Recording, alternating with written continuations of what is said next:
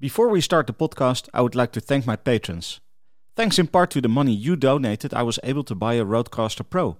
My next goal, aside from the usual costs of running this podcast, such as the gas to drive to my guests and the food and drinks I buy them, is some new microphones. I have some really amazing microphones that I'd love to have. If you're not a patron yet, please consider going to patreon.com/bythecampfire and support me.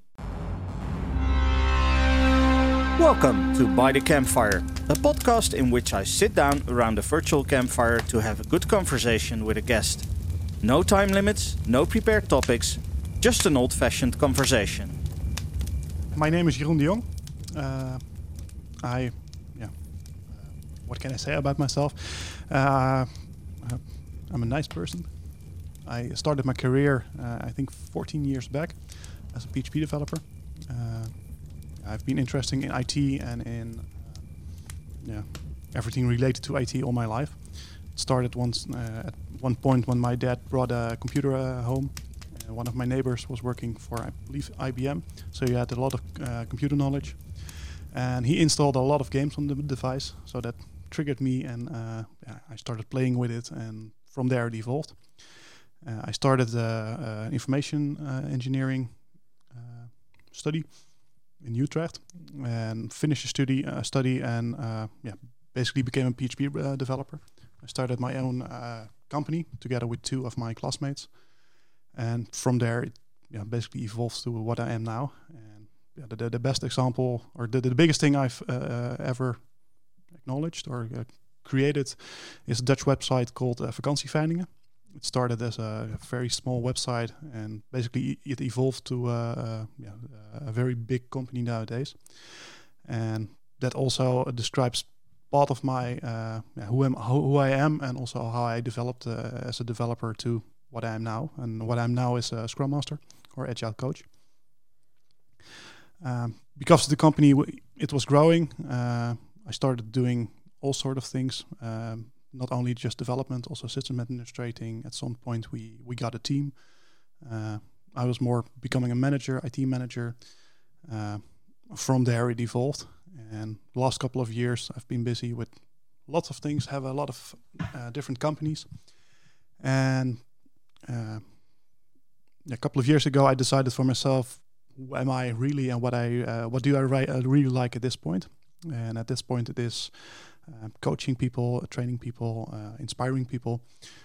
So my professional life, I've been focusing more on that lately. So become a Scrum Master and Agile Coach. And if I look back at my whole life, that's basically also the main thread, or whatever the English term is. Basically optimizing something, how to work, how it works. So that's more my business life. My personal life, I'm married. I have 3 kids, young kids. The youngest one, Benjamin, is 1.5 years old. Madelief, Daisy in English. She's 3.5. And my oldest, Tobias, is 5 years old right now. We live in Hilversum, a very nice house with a nice garden where I also like to work. And I think that's pretty much me right now. Good. And Jelrik? Hi. Who are you? Well, that is a very existential question. I try to be someone that connects to other people in unique ways. But in my work life, I am a developer with a strong focus on coaching. So coaching developers into being better developers. And also coaching myself into becoming a better person. I think that, I can go into quite a lot of detail. Currently, I'm a freelance web developer. I've been playing around with Agile coaching and Scrum Mastery, as Jeroen did. I found out that I am of more value to my customers as a developer with those coaching skills, but as a developer nonetheless. Right. Yeah. And I can remember you doing some training and things about communication. Yes, I have been doing a lot of workshops on all kinds of communication, giving and receiving feedback, for example, I train people in event storming, a workshop format that helps you get to what you are actually doing with your company. It's kind of important, I think. So yeah, I've been doing all kinds of bits and pieces over the years, but I am a developer professionally. Right. Yes. And that's it. PHP mostly, right? Yeah, mostly PHP currently. So backend development in PHP. I focus more and more on the operations side of things, so infrastructure, containerization, that kind of stuff as well. Okay. Yeah. Jeroen, you also have a background mostly in PHP, or? Yes, I also did some basic Pascal, Visual Basic Delphi, but most of my life has been PHP. Right. So you were a developer, and you're not really a developer anymore. That's harsh. I can also say I never really was a developer. Most of the time I was just basically playing with the stuff I could get my hands on, and whatever I found interesting, I started playing with. Back then it was Pascal, Delphi, to create simple programs for just for things I wanted to do back then. Create music with the BASIC, because then you could do the beep or whatever the function was anymore and make your computer make sounds. But later also small trainers or hacks for games, so you could cheat. I collected a lot of movies and music, so I created a small database where I could easily enter the data and retrieve the information from it. Most of the time it was a hobby, and basically the hobby got business at some point. And during business I was a sort of jack of all trades. Basically I was interested in a lot of things related to IT. And when I started at Vakantieveiningen, I was the only IT-oriented person in the room, so I was accountable for the one server we had back then. Basically all the computers in the office as well. I also did some courses on Windows Small Business certification back then. PHP programming. We did some Perl and Python things for some scripts. So I also did some things there. I even did .NET at some point. So basically I picked up whatever came handy at that point. And during the last couple of years, I still was doing some PHP development, but not the nice high level how everybody works nowadays. I can identify and know why you should do it. I can. Not everybody works that way nowadays. That's true. Every company I came in, they still have legacy, and they're still working the visible on, part of the community works that way. Yeah, the visible. I'm fine having a discussion about something with somebody. I can do code reviews. I can make suggestions. But for me, what I noticed, I find it hard to create something like that from scratch. Basically, I'm getting in sort of lock. I'm getting or over engineering, or I'm taking hours to decide in which folder I need to put a specific file. Or I have a function that I want to use multiple times, but in which kind of class do I put it so I can use the multiple layers in the application? So basically, I started as a sort of script kiddie, and basically I'm still am, I think. And I have a very broad interest. So I am a developer. I can develop. I can identify with developers. But am I a real developer? If I compare myself with a lot of other people, I'm not, I think. Right. But at some point, you decided I want to do more than just developing. Mm-hmm. How does that process go? Partly it was a need sometimes, because we had some servers they needed to be maintained. Nobody else could do it, so I also jumped in there. Later on, it was also somebody fell out of the team or stepped out of the team, and there was a hole we couldn't fill in, so I stepped in again. So I basically started doing a lot of things. And what I noticed for myself is I really like programming, but at a certain point, I lose interest as well. And a couple of years ago, I really looked for myself of all the things I'm currently doing, what thing gives me the most energy right now? What really makes me tick?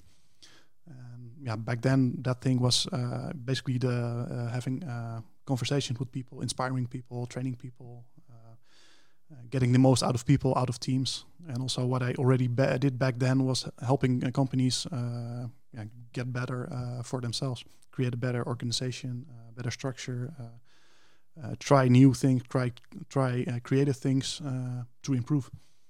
Yeah. And for you, Jelvik, because you also had a period where you decided you didn't really want to be a developer anymore, right? Yes, absolutely. So how did that work for you then? Well, what I noticed was that I was a freelancer, and when I worked for a certain contracting company, we shall not name, I think, it was yours. Yes. I found more and more that I walked into the same problem over and over again, the same technical problems, so the same finite subset of problems that I was asked to solve. So it got a bit boring, I think. I thought I had seen it all, and well, maybe I did, maybe I didn't, but I decided I wanted to focus more on the human side of things. So I have been on the technical side for a long time. Then I went all the way to the human side, as they say it. So I went into a Scrum Master role, coaching roles, been an Agile coach at a certain company. So all the terms and all the buzzwords have applied to me. Well, on a function title level anyway. And then I started missing the development part. So I thought, well, maybe there's more to it then. So I went from one side of the scale to the complete other side of the scale. And now I'm trying to find where in between I fit. Right. So where I currently feel most comfortable, or not comfortable, but just outside my comfort zone maybe, so I keep learning. Yeah, so that's been a search, and I don't think that search will ever end. Do you have any idea what kind of function title would fit with that? Is that a team lead or? Well, currently I see myself as a developer. Okay. As I said, I am a developer, and it really depends on what kind of team, what kind of people are in that team, what I can add. I mean, I've been in teams where I was hired as a developer, but turned Scrum Master, well, not in function title, but in my daily work, I would do 70% of duties or tasks that would traditionally, which is a weird word for a function title that only exists for 10 years, but to a Scrum Master. So helping others to work in their environment and with their environment instead of against it. So not a lot of developing, but other stuff. So it went all over the place, basically. It's fun. Oh yeah. Sorry. Go ahead. What I wanted to say about function titles. The funny thing is, the last basically since the start of my career, I never had a real function title. We started as it was our own company. So what's my title? Director or something. CTO, it would for instance, it's also title. Nowadays, it would be CTO probably, or head of development or something. And during one of the companies I've also been, they were trying to set up holacracy as a model, and basically for that they created not specific functions, but basically they would define roles with certain tasks from them, and then basically they will hook up the people they were responsible for a certain role, and my name would pop up all over the place. So that's also why one of the functions I gave myself a couple of years ago was ICT consultant, because basically with that title I could do everything. Pretty much everything. And also basically never having a real role, and also doing a lot of things that gave me a little bit of trouble at the beginning of the year when I was looking for a real function, because I wanted to do a dedicated Scrum Master, just that one thing and just one focus, and not get confused with all the other things. And basically, the first reply I get on my resume was, "Yeah, but what was your function over there?" Yeah, I didn't have a function. I was just the jack of all trades. I did a lot of things, and the role or the function that needed most at that time, I stepped in, did that for a couple of months or for a couple of years, then stepped back again and took something else. Yeah. And nowadays, people are, or at least the agile movement, people are saying, well, we go away with all the roles, and we need to be more the T-shaped people, so one thing and know a lot of things about the other things. Yeah. But HR really doesn't know what to do with those kind of people. Yeah, it's really interesting. I've seen it not only in tech, not only in IT, but in all kinds of sections of the employment market, where people of our age are doing what they can instead of doing what their function profile says they should do. Mm-hmm. So whatever they think makes sense for the company they work for at that time, instead of just keeping to that profile and function title that they have been assigned at some point. So that's a really interesting thing, I think, for the whole job market. Yeah. Yeah, and that's the funny thing. In both of your stories, I hear, well, I just do whatever is necessary. Mm-hmm. So there is no real one single function that would fit that. But is that something? Is there still such a thing? Is there still a market for a developer? Well, I don't know. That really depends on, as does what I do. It really depends on the people. For me, it's still all about the people and how to connect with those people. If there is a team that performs well and the whole company is happy with them and everything just works, and they all identify as purely developers, why not? What would be wrong with that? So for me, it's more about the people and how they can be themselves and feel comfortable with where they are, than about putting up labels. Yeah, shouldn't. But we still need the labels for HR, basically. That's the reason we still have the labels. I think so. Yeah. Maybe for the pay grade, but that's also something that's becoming a point of discussion nowadays. HR, yeah. But that's an interesting thing, because how are you going to determine pay grade if basically, I mean, the best thing that could happen is basically what you describe, which is a team that everyone in the team finds a position within that team that works, and the whole team forms because of that. But there is no good way of describing what those people do. So how do you determine pay grades and things like that? Well, I would like to flip the question. I think your question implies that we need those function titles for pay grades, but I would like to say, well, let's not label or put people into boxes that, I mean, those people, we don't know those people when we put them into boxes, because we just hired them. Yeah. We just had 2 interviews with them, and we try to determine what they can and can't do. So I think it's way more important to start simple, as we do in programming as well, I hope, and add complexity where necessary. So not start out with a lot of complexity and all kinds of pyramid schemes to find out who's paid what and if that's fair. Yeah. Currently, we aren't doing that as well, because I don't know a lot of companies that are completely open and transparent about their salaries.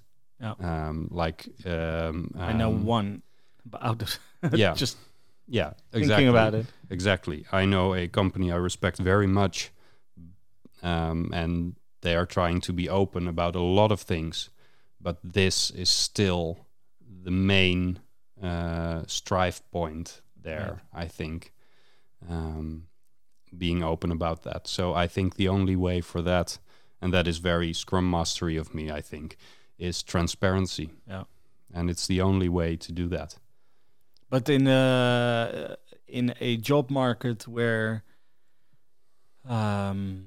employers have to basically fight to get the right developers, at some point you have to say, okay, but if you come work for us, this is what you're going to get paid. Mm-hmm.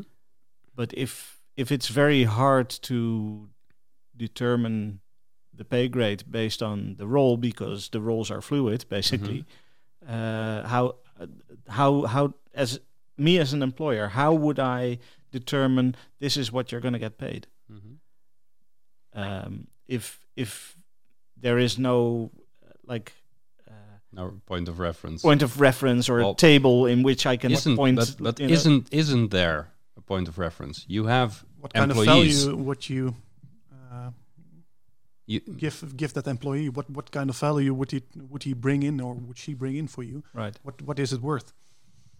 And apart from that, there is a scale. There is a reference point. You have employees. Okay. Yeah. So that is your reference table, not some made up table of scales or CAO's, as we say in Dutch. Collective agreements. Yes, which describe or prescribe, not describe,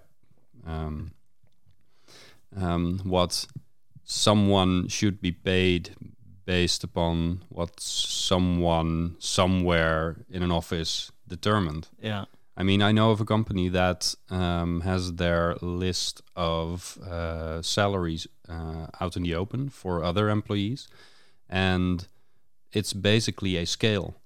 So you can go up to that list and to your manager, there is just one, I think, and say, well, I think that I don't fit on my current spot in that ranking anymore. Right. And I am very aware of the problem with ranking people in that sense, but for them it seems to work because it is non-violent in some way.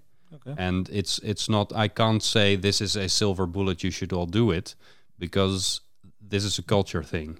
You have to have a right culture for this, and you can't change culture in itself. You can only change other things, and culture is a sum of that. So yes, it's very hard. It's not something you can do overnight.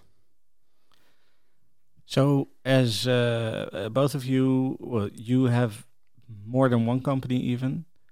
So currently, I'm just a shareholder. So, well, you're just a shareholder, okay. You're right now. You're basically freelancing, right? Yeah. Okay, and you're freelancing as well. Yes. Talking about money, how do you determine your rates? Yeah. Do you want to go first, or basically, I look into the market. I talk to other people what they are asking, and also a big part for me is what do I need for myself, and how much do I like a company, or how much do I like a job, how much do I need or want that job. My rate is growing the last couple of years, but I think it can be higher, especially if I look around me and some of my colleagues that I know of. But the current rate I'm asking for, I'm fine with it. I'm making more than enough money to get around. So basically, the rate that's fine for me. That's fine for me. Yeah. Okay. What about you? Yeah. Well, I have some calculations somewhere on the back of a paper towel that specifies my minimum rate. So something I don't want to work under because of two reasons. Well, one is my financial situation, of course. I mean, I have to pay the mortgage, so there has to be some money in it. And the other is that I think there are a lot of people asking way less than that. And I think that makes it harder for everyone to get a fair wage as a freelancer, because there are a lot of people asking lower rates than that.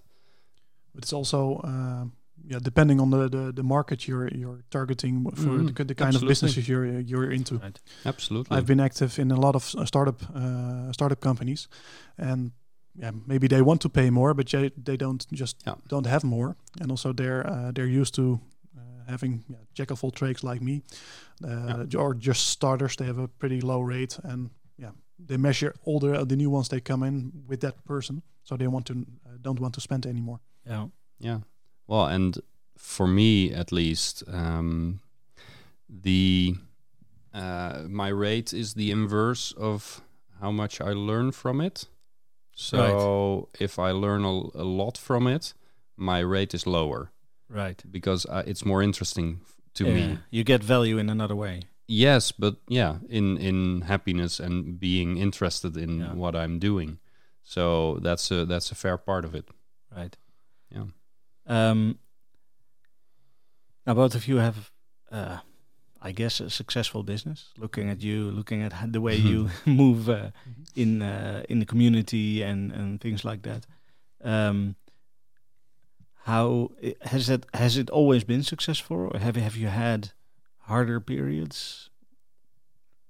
Well, I've seen the market for freelance developers being saturated in the last few months, actually.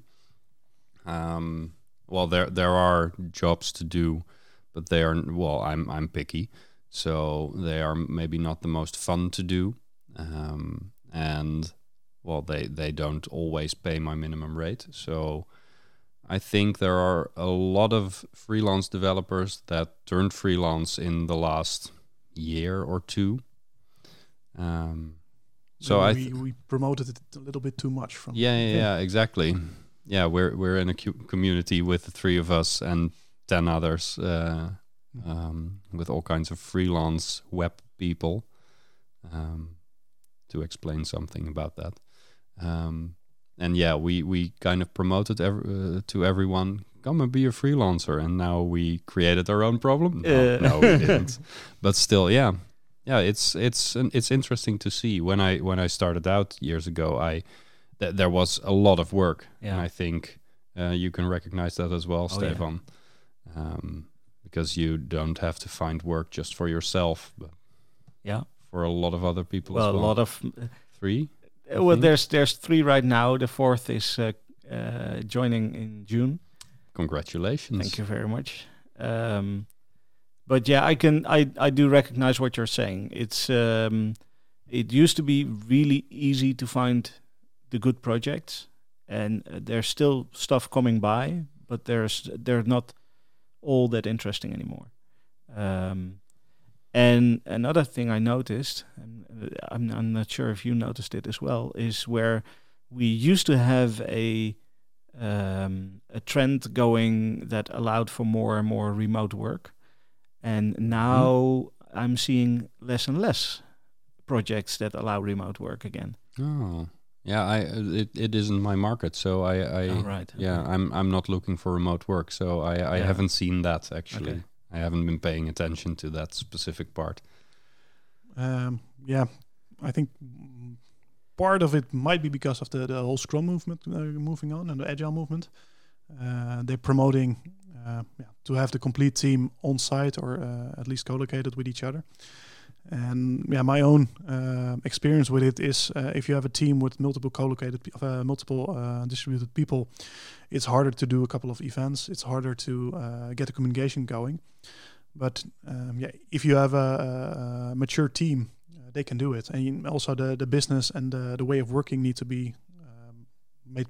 It should be made possible to do remote work. So you need to have good communication channels. You need to have certain agreements, how you work, in which way you transfer knowledge, and that's also hard for a lot of companies. Yeah, exactly. If you have one remote worker, everything has to be maybe not asynchronous, but at least typed up instead of just discussed over the coffee machine.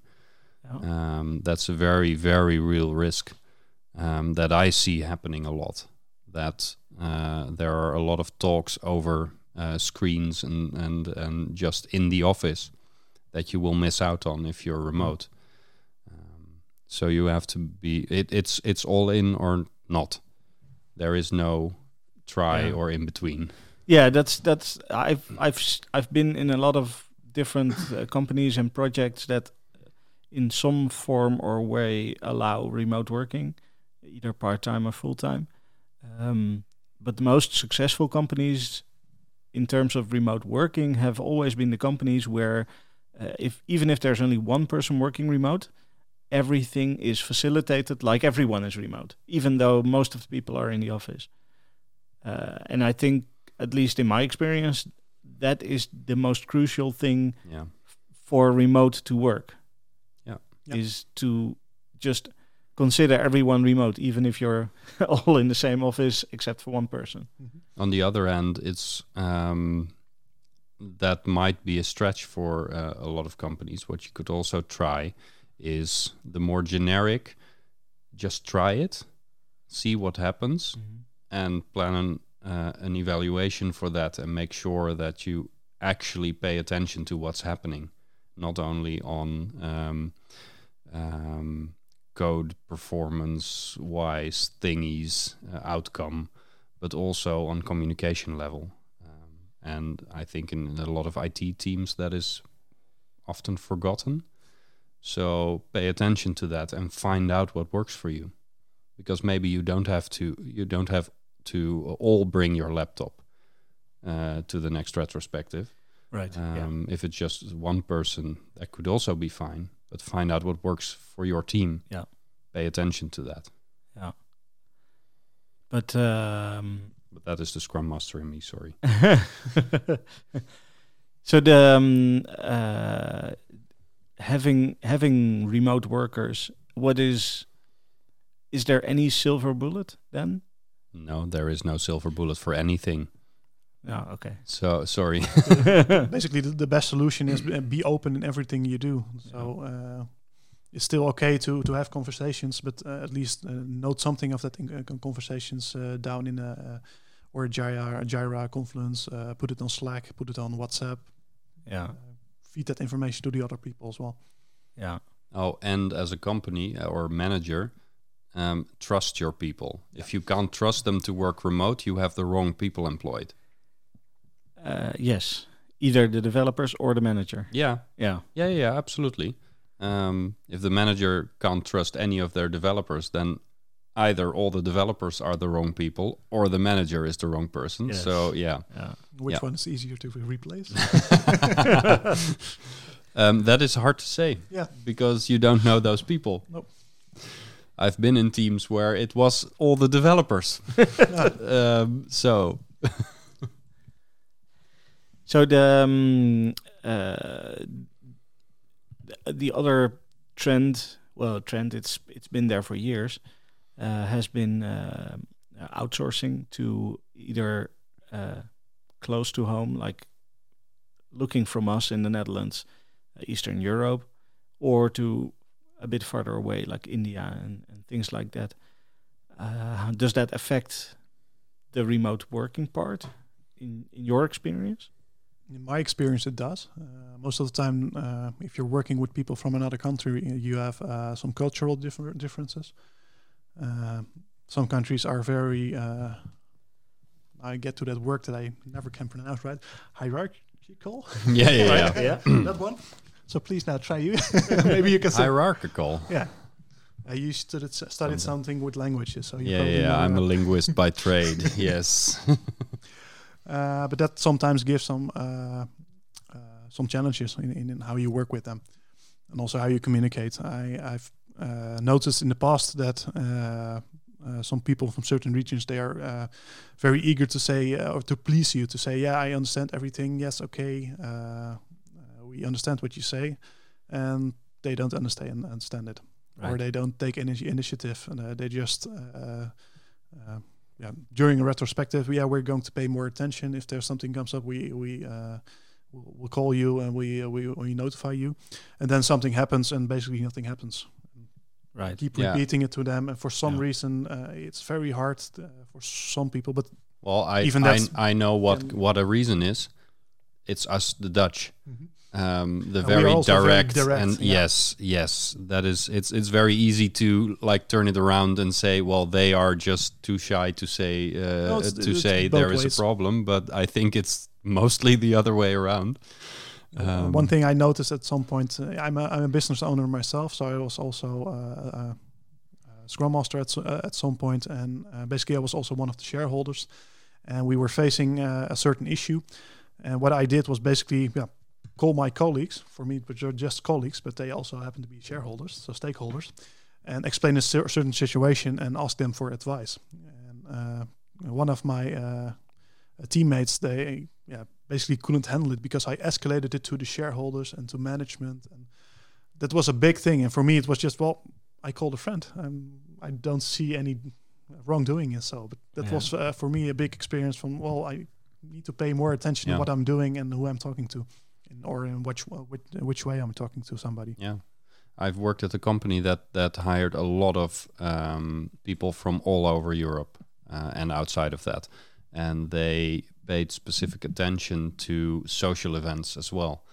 So they planned get-togethers for families of the expats that came to the Netherlands with other people from that company as well, so they could socialize as well and talk explicitly about those things, about the differences in cultures, because they had I think from the top of my head I could say they have at least 10 different nationalities, so that's a lot of cultures to incorporate. So that's really interesting in that sense. A really interesting experiment. And one other thing is also the language. If you're working with people remotely, or even if they're co-located people, if they have different languages, try to stick with one language that everybody understands. Right. I've been working in a company where we had only one person who was didn't know any Dutch. He was intended to learn it at some point. And basically, from management out, they were saying, "Oh, from now on we're doing everything in English. So all the documentation is English, communication is in English." But then that was just for our group. So when we went for lunch, everybody was speaking Dutch, and then the teammates automatically started doing Dutch. So he was singled out. When we had a business event or a demo for something for the business, the invite was in Dutch because they didn't think of it. All those kind of things, then you're basically already singling out that one person. Yeah. And even in the team, if 50% is Dutch, 50% is non-Dutch. If you ask something to one of your Dutch colleagues, try to do it in English, so at least everybody can hear what you're talking about, even if it's not interesting. It's a little bit nicer for them. They feel more welcome, and also if they hear something they have an opinion about or they know something about, they can even help you. Yeah. So that is something that's been, or at least in my bubble, that's been getting a lot of attention, like inclusivity, not just for people who speak a different language, but also people with different backgrounds and everything.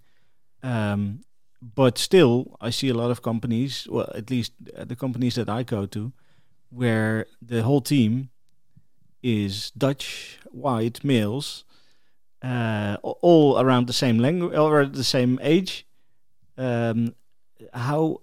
How is it that even though there is a lot of attention for things like this, that we still get the same teams, the same people? Well, I know how that works. That's I think been proven scientifically over and over again. When you're in an interview with someone, you are empathizing way easier with someone that is the same as you. Yeah. That is a psychological effect. So the only way to break that, first it was get more women in power positions, and it's all groups that are not the white Caucasian males. Yes, have been through that or are going through that right now. So I think it should be a conscious thing that you want to break before it will break. It will not break if you think, if they just come to us, we'll hire them. But that's just not true. But if people do that, then you get a lot of pushback from other groups of people that say, well, we cannot do positive discrimination against certain groups. Yeah, I think it's I think it is the only way to break this. I mean, if you're not specifically and explicitly doing this and breaking that automatic process that is inside all of us, inside of me, inside of you, inside of everyone, including every social justice advocate that is around there, it will not change. Yeah. So, yeah, okay, we could say we can't positively discriminate, but then we're actively discriminating the other way. Yeah. Because of how we're wired. Yeah. So there is no neutral ground here, and that is sometimes very difficult. I know. I've said that a lot as well. Yeah. We can't positively discriminate, but yeah, I've been starting to believe that is the only way, and there is no neutral ground anyway. Yeah. So let's then make a positive change. Yeah. Is this something that the government should step in and make rules about that? No. Well. Will it change otherwise? Do you think it will change if there are no laws?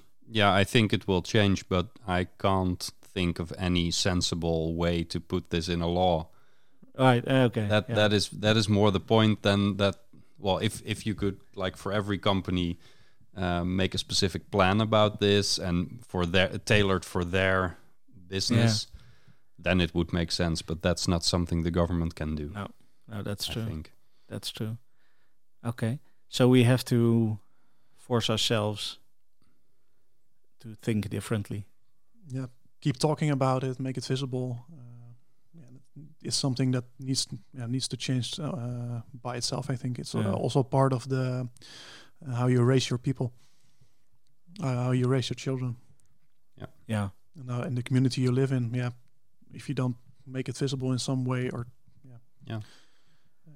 I certainly tried to do that. I have to say, my wife and I, in raising our children in such a way that they are open to, people that are not exactly the same as they are.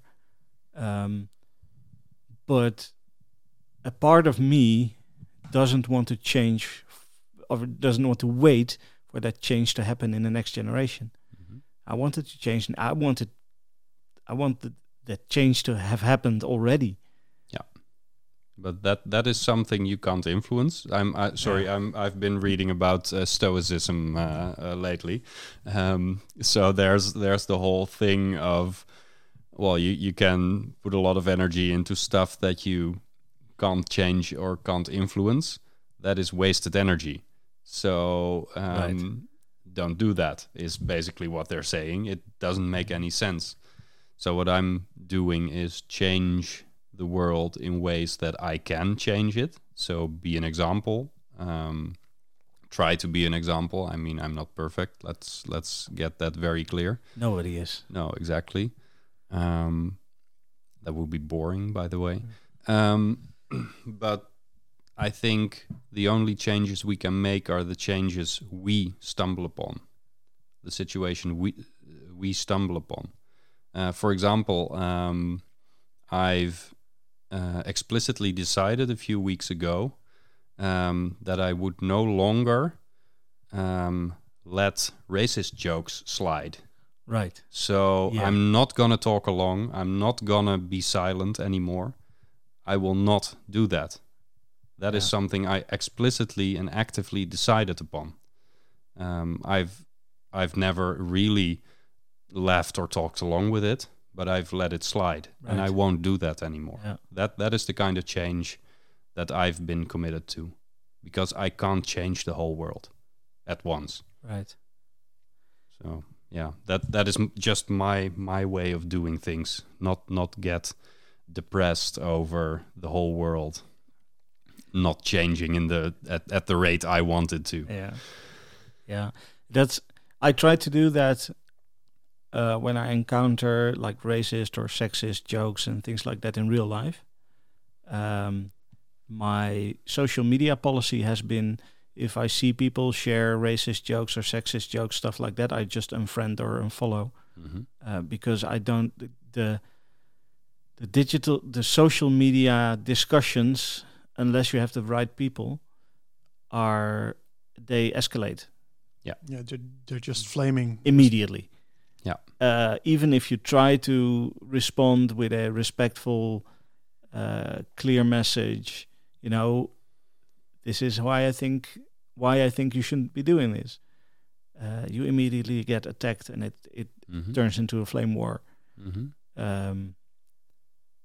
Do you do the same thing, or do you also try to? Can I counter that with another question? Sure. So what would be a result you would be happy with if you posted something in response to a racist joke or a sexist joke?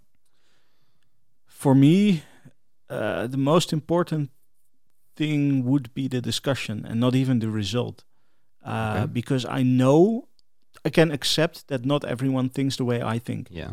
And I have people on Facebook that I really, really disagree with on, for instance, a political level or stuff like this, and who would they will post jokes, racist jokes or memes or whatever.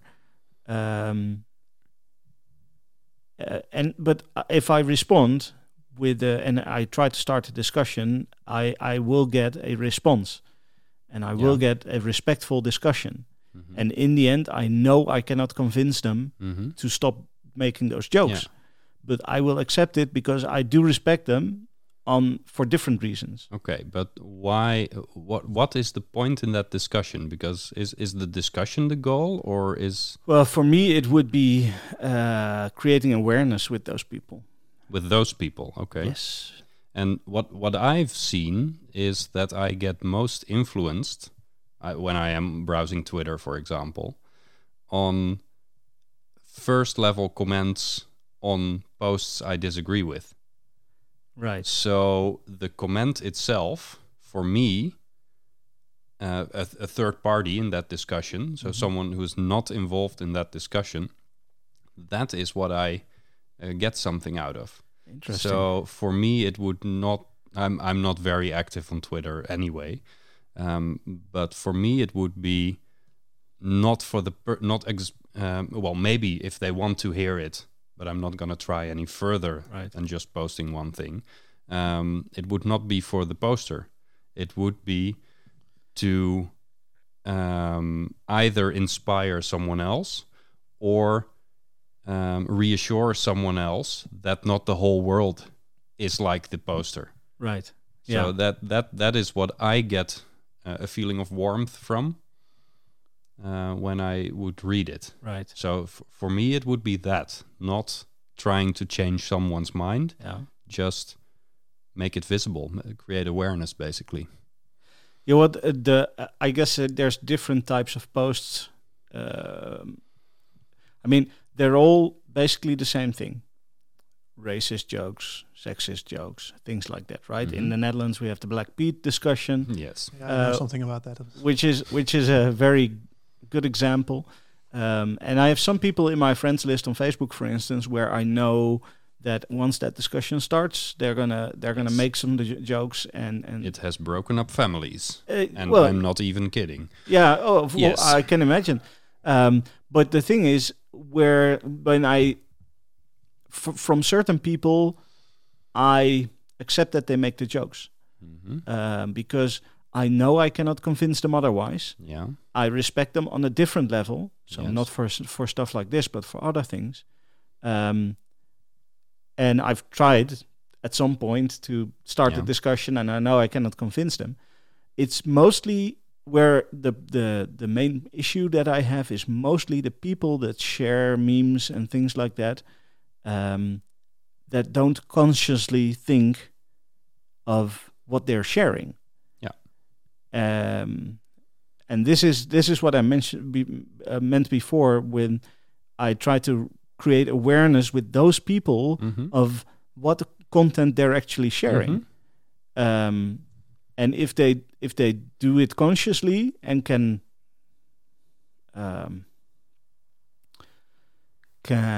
can explain why, even if I don't agree with it, that's okay.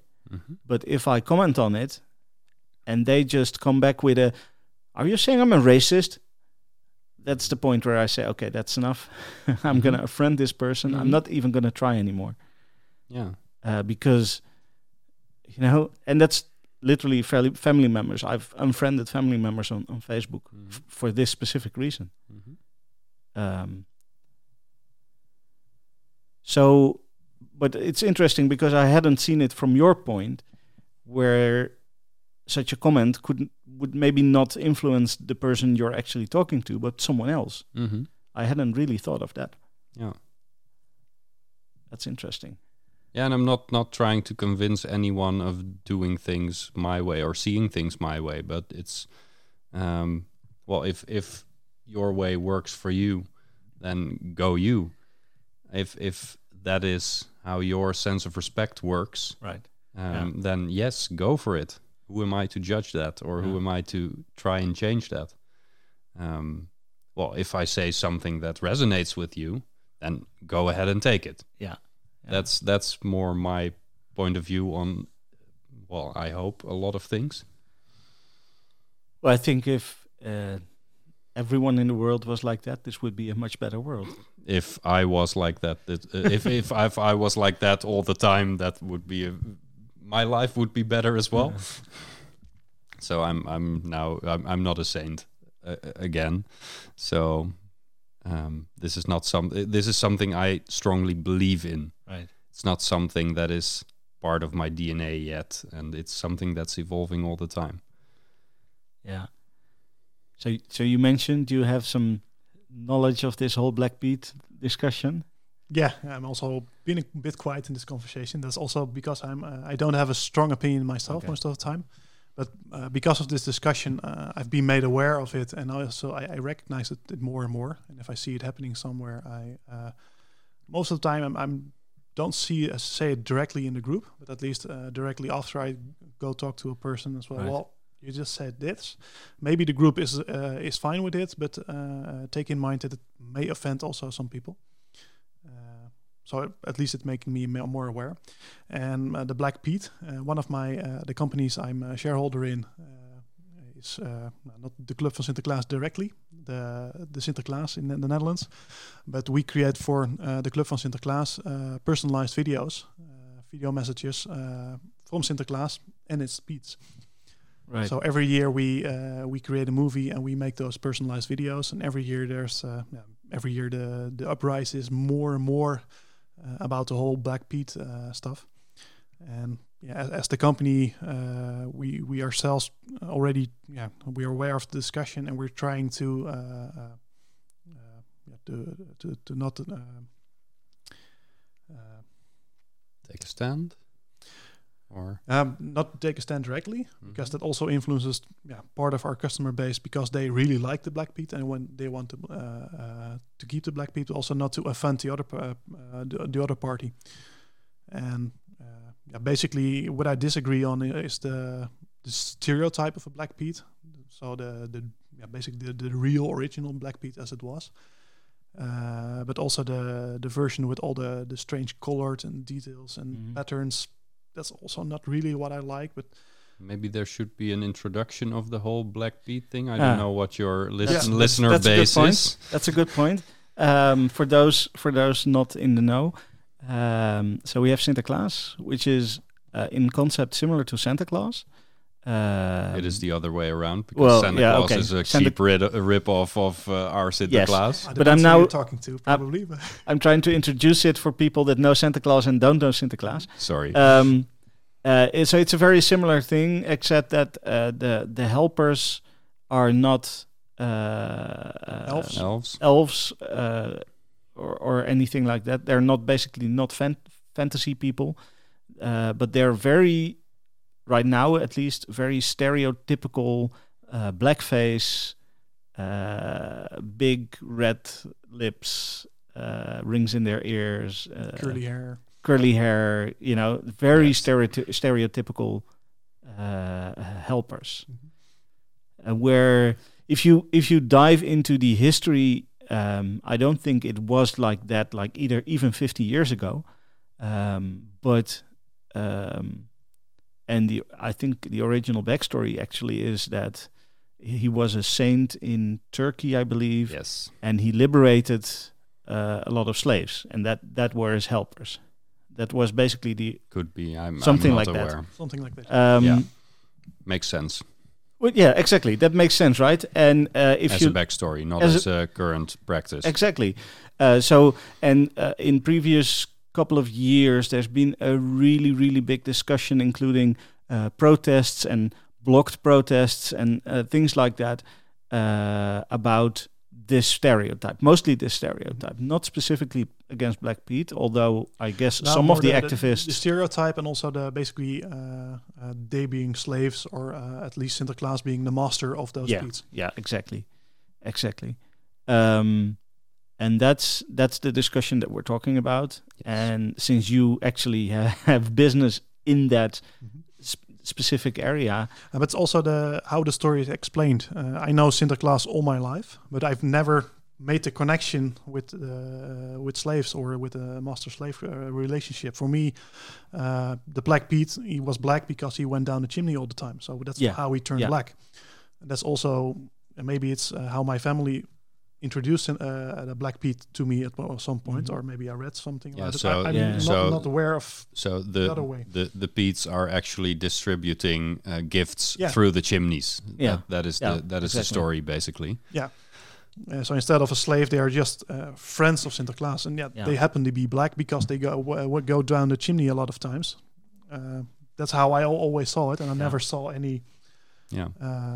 But I actually hurt for anybody. But even if I look back to my old childhood, what I heard from my mother, I also used to say, "Hey, there's a Black Pete over there," and that was just a colored person. Yeah, and I can imagine if you're a colored person, you hear that all the time. Yeah, you're taking offense out of it. Yeah, exactly.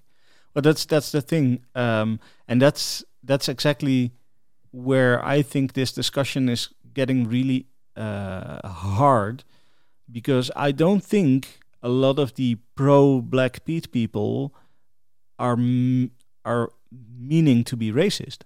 They're just not empathetic enough to the other side to understand the effect that it may have, and especially in the last 20 years or so, maybe, where the form that Black Pete has taken has been more and more stereotypical, whereas before it wasn't always a blackface.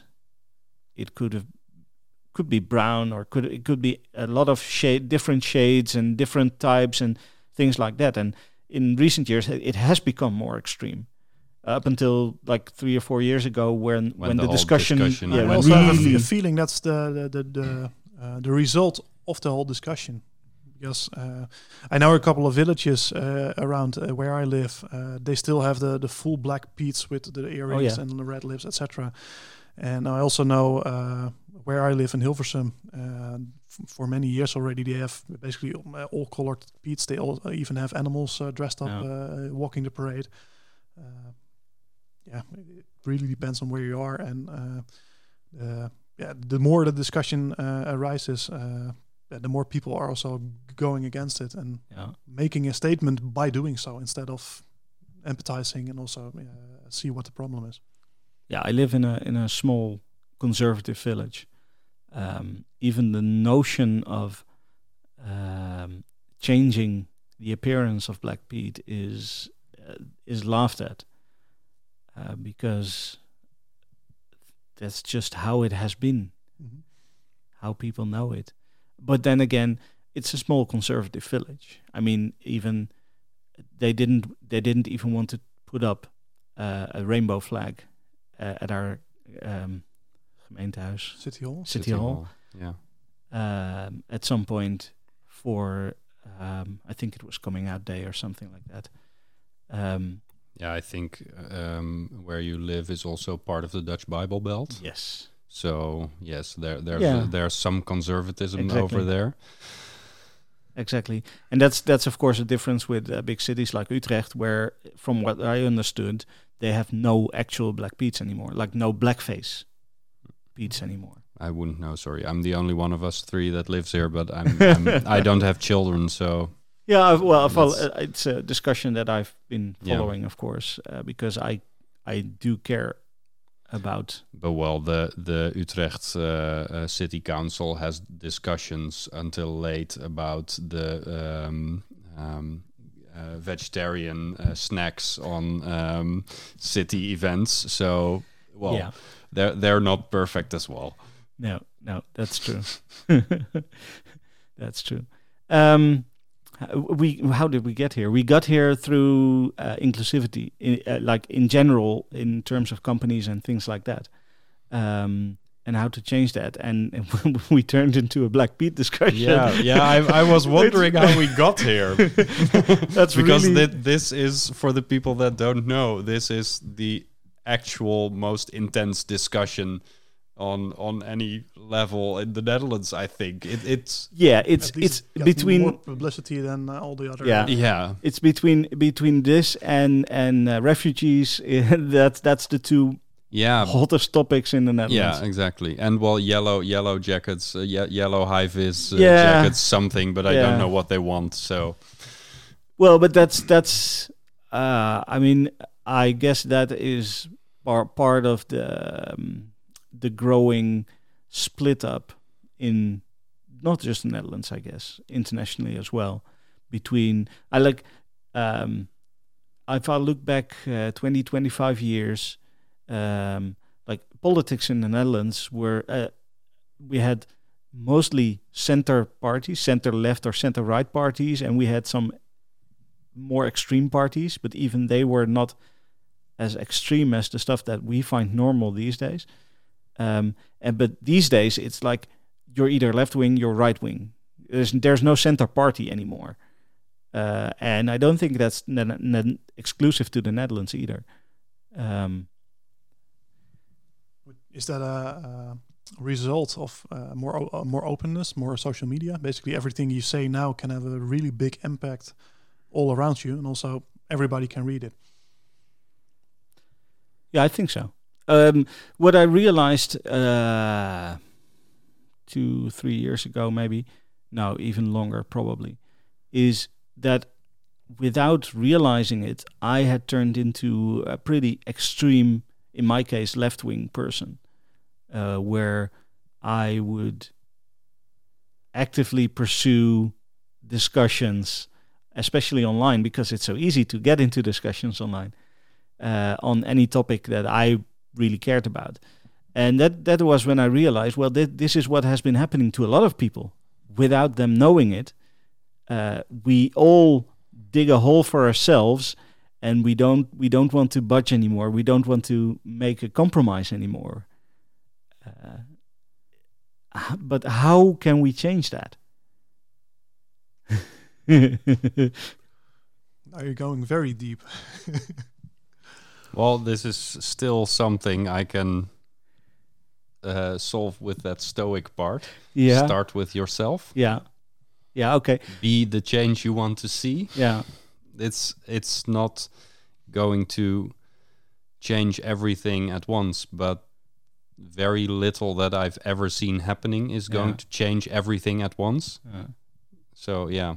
Maybe I'm a bit cynical, but I wouldn't consider myself cynical. I would rather see myself as stoic or something. Yeah. So is that also because you mentioned at the start, you're also trying to create a better self? Mm-hmm. Is this part of that? Like, I think this is it depends on what you define as a better self. I think this has been born out of my needs for better or a saner mental health. Right. So this is just a protection for myself. Yeah. Not to want to try and change everything around me. Right. And failing at that. and then feeling miserable about that. Mhm. So I think it's from there. It's creating a better self, but that is a byproduct, I think. Okay. So it's helping myself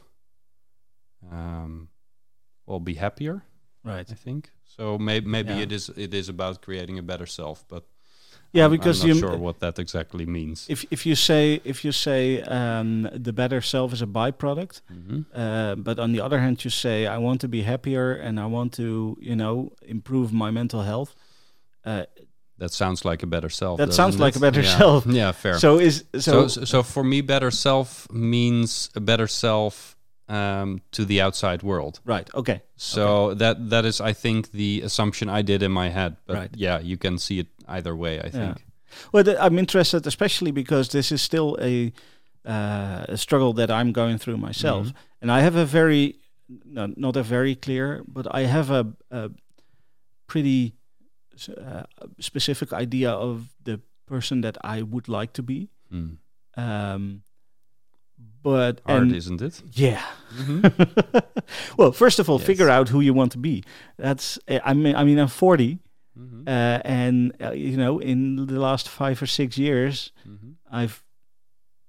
I finally figured out that where I wasn't where I wanted to be. Mhm. But then you have to figure out where do you want to be. Well, do you?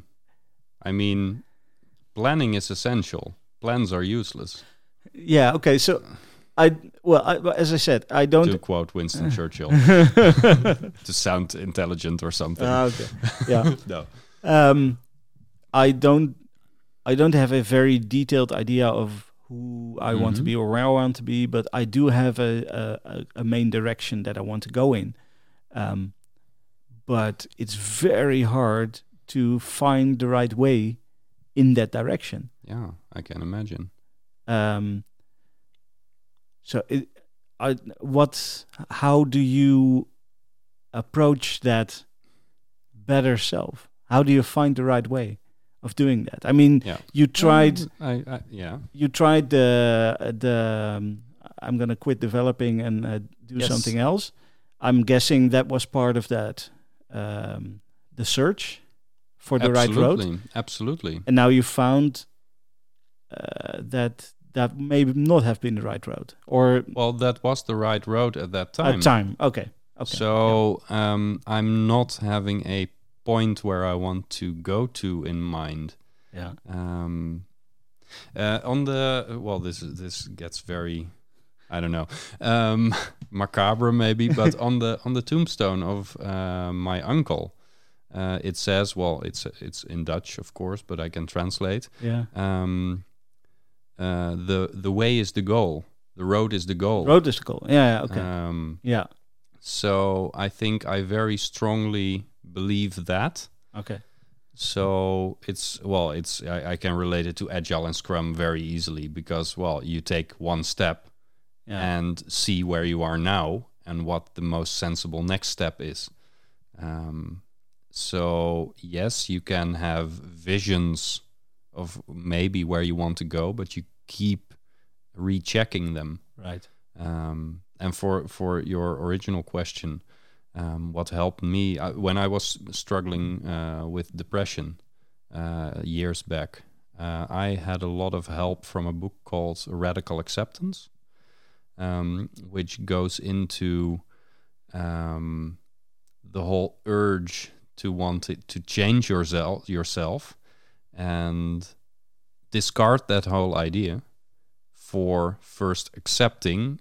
And well, I always find this word too fuzzy, but loving yourself, loving everything about yourself. So embracing everything, not just accepting, okay, it's there, but really accepting what you are and who you are. Right. Before you can even try to find out where you want to go or what your next change could be. So what it did for me was get out of the window all the expectations I had for myself, or most of the expectation. I'm not perfect. I keep repeating this.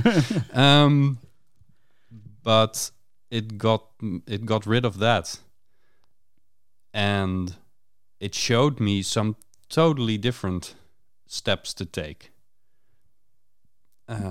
So it changed my backlog, Right. as we would say in agile terms or Scrum terms, because I had my whole backlog planned and refined and story pointed for the next 2 years.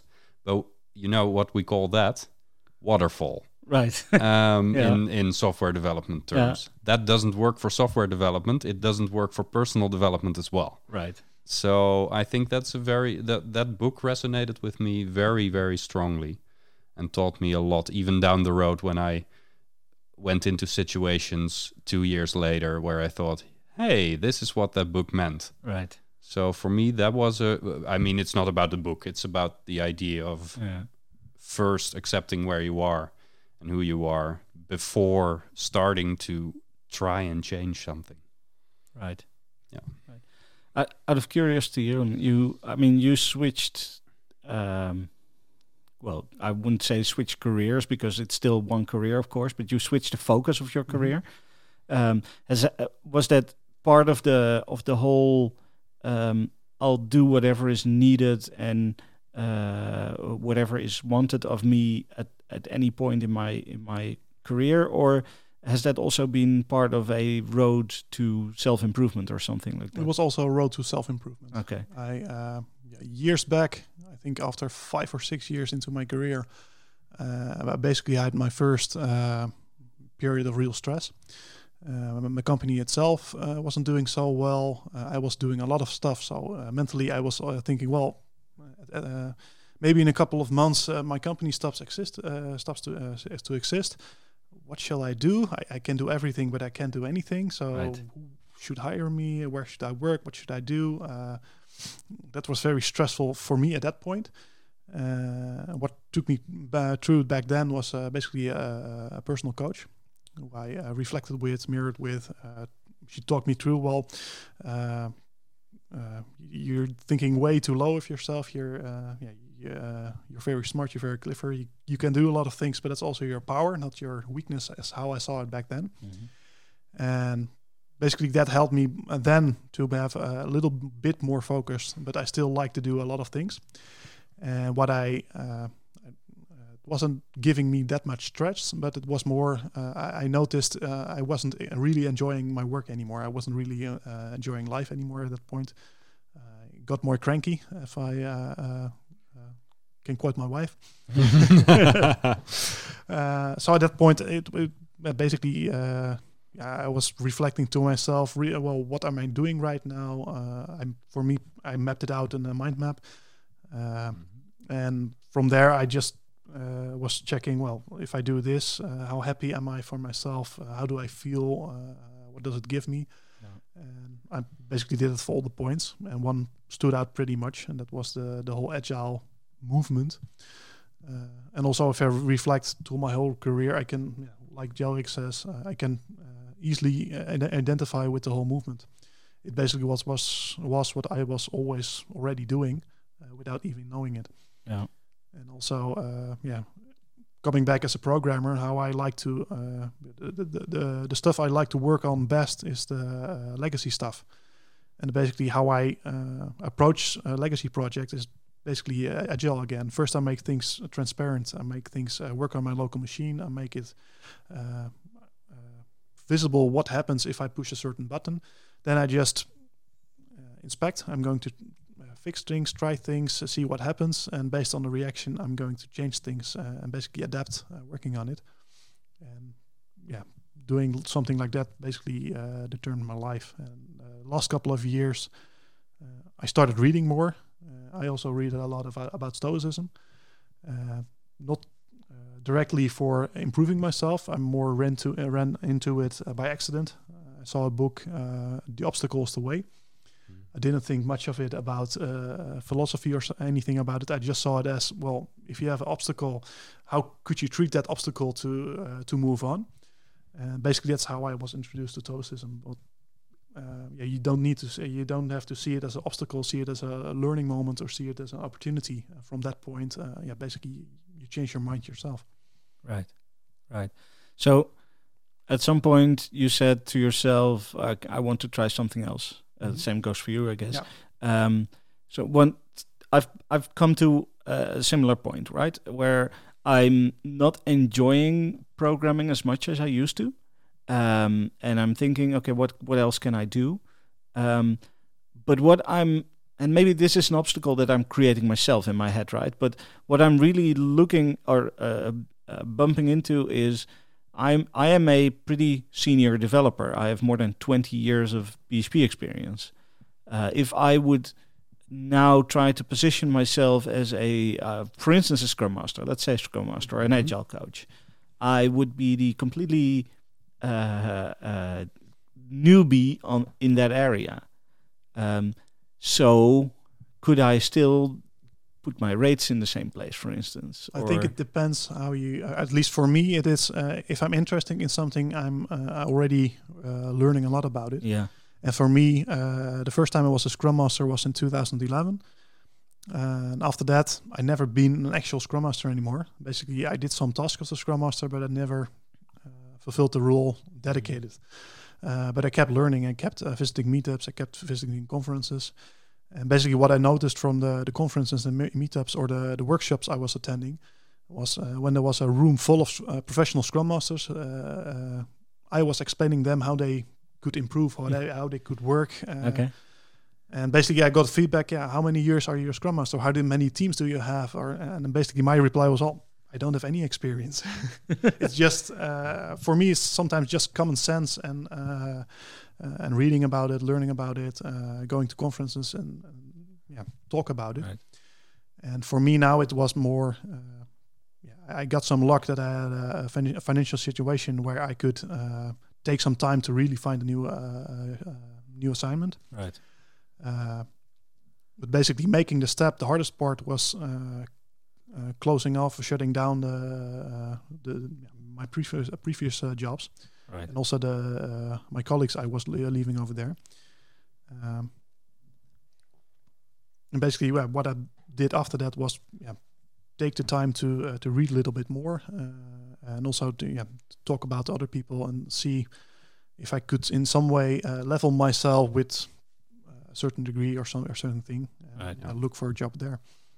Yeah, exactly. Just do it. Well, talk a lot about what you want to do on meetups, on networking occasions, because then someone eventually will say, hey, I've got something. Right. Or maybe even 4 months later, will remember, hey, he was doing that. He was good at what he was doing before. I know that. So it was a real struggle for me to find a gig that was titled Agile Coach or Scrum Master. Yeah. I mean, I've done that before. So I was with a company for 1.5 years, and I've grown with them, basically. So they needed a sort of Scrum Mastery person. Right. When I was there in a role of the developer. Mm-hmm. So I took that on. So they knew what I was capable of. Yeah. And well, what I did was basically drop the coding part, but still kept checking pull requests or checking code, doing code reviews, and helping the others. So for me, that was kind of a logical thing, a natural thing to happen. But then finding something that actually was titled Agile Coach was due to a friend of mine. Okay. Who was in a company that needed that. He introduced me. There was a lot of doubt because I didn't have the title of Agile Coach or Scrum Master on my resume. Right. Yeah. Then some references got called, and well, they took the shot, and that was that was it. It was we're taking the shot. So yeah, it's a struggle. Where did you get the confidence to sell yourself as an Agile Coach or Scrum Master? Well, I think it was kind of the same thing as Jeroen mentioned. I noticed that I was in the upper half of smart people in the room. Right. So I was, when I visited workshops or conferences or meetups, I found myself, and maybe this is a bit boasty or something, or unrealistic, but explaining things to others and getting questions from others. How would you do this? Mm-hmm. So maybe that was it, or just being. Well, I wasn't confident in myself. That was the whole point. I wasn't feeling confident. Okay, yeah. But I did it anyway. Right, okay. So I think that was more it than being confident. So the most important thing is to just take the leap. Well, if you just try if it. If you feel like it, if you feel like it, not take any leap. Yeah, okay. It's if you think this is the most logical next step on your backlog, then start with it. If that is the most valuable thing you could be doing right now, do it. Okay. And to keep in mind of Agile, just give it a try and give it a shot. Experiment with it. Launch a small experiment. Take up a job for a couple of months, or try to take it on a job as a side job. See how it works out, how it feels. And take action from there. So, how do you find? Like, I don't know about you. I'm a PHP developer. Mm-hmm. I've built my business on PHP, mm-hmm. which also means that the bubble that I'm in feeds me PHP positions. Yes. So how do you get out of that bubble into the bubble that you want to target, where you want to be? How do you find the projects, the gigs that need? For me, it were meetups and conferences. Right. I'm going to conferences for pretty much years already. I'm not sure which. This year was the 11th or the edition of PHP Benelux, 10th edition. 10th, yeah. 10th edition. So at least I'm going to for 10 years already, maybe even longer. And basically, the conference I visited before were just the PHP conferences, and at some point I started visiting some broader conferences as well, starting with Dumbcode, which was more developer community, but also CodeMotion, IT Next, and basically explore the horizon. Right. And also worked with the Agile conferences via one of the workshops I followed. They proposed the XP Days to me.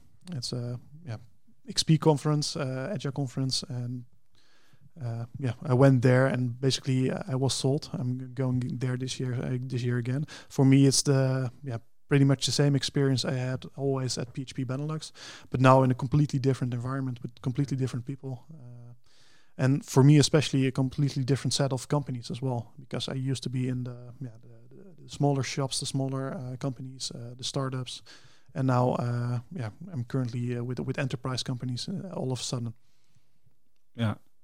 So if you need to broaden your horizon, see what's on there on the market for conferences and meetups. So build a bigger network. Build a bigger network, Build a different network. Or a different maybe. That's also possible, Widen the network. Mm-hmm. Yeah.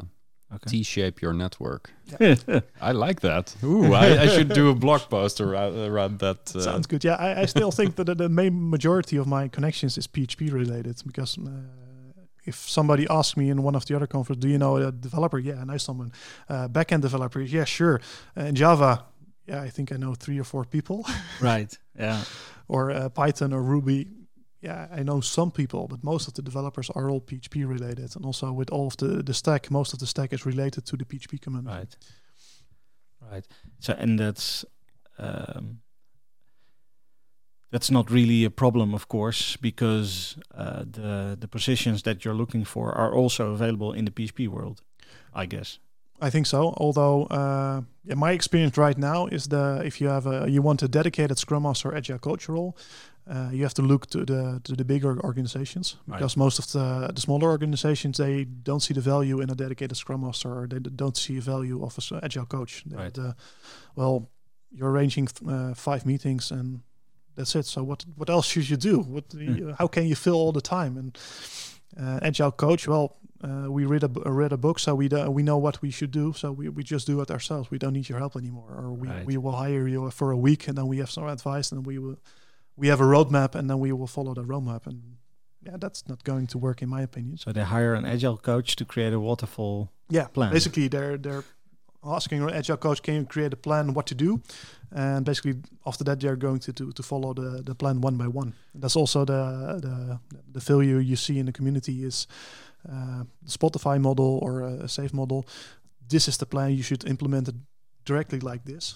Right. But there's a big difference in SAFe and Spotify. That's true, but I would think like to. That's true. Yeah. I mean, SAFe is actually prescribing Yeah. all these things. Spotify is absolutely not. No, but the way companies are introducing Spotify is yes, absolutely, again, absolutely. doing it exactly like that. I mean, the the original blog post from I think Hendrik Knieberg from Spotify specifies. Yeah, I've been writing this, and the model has changed already. So roll your own. And SAFe is specifying you should do this, this, this, and this. Mm-hmm. But yeah, so I just wanted to make that clear. Sorry. Yeah. Okay. It's one of my pet peeves. One of the many. Yeah. I have something against SAFe. Okay. I hear that a lot, but Yeah. I can imagine at least in some companies you need some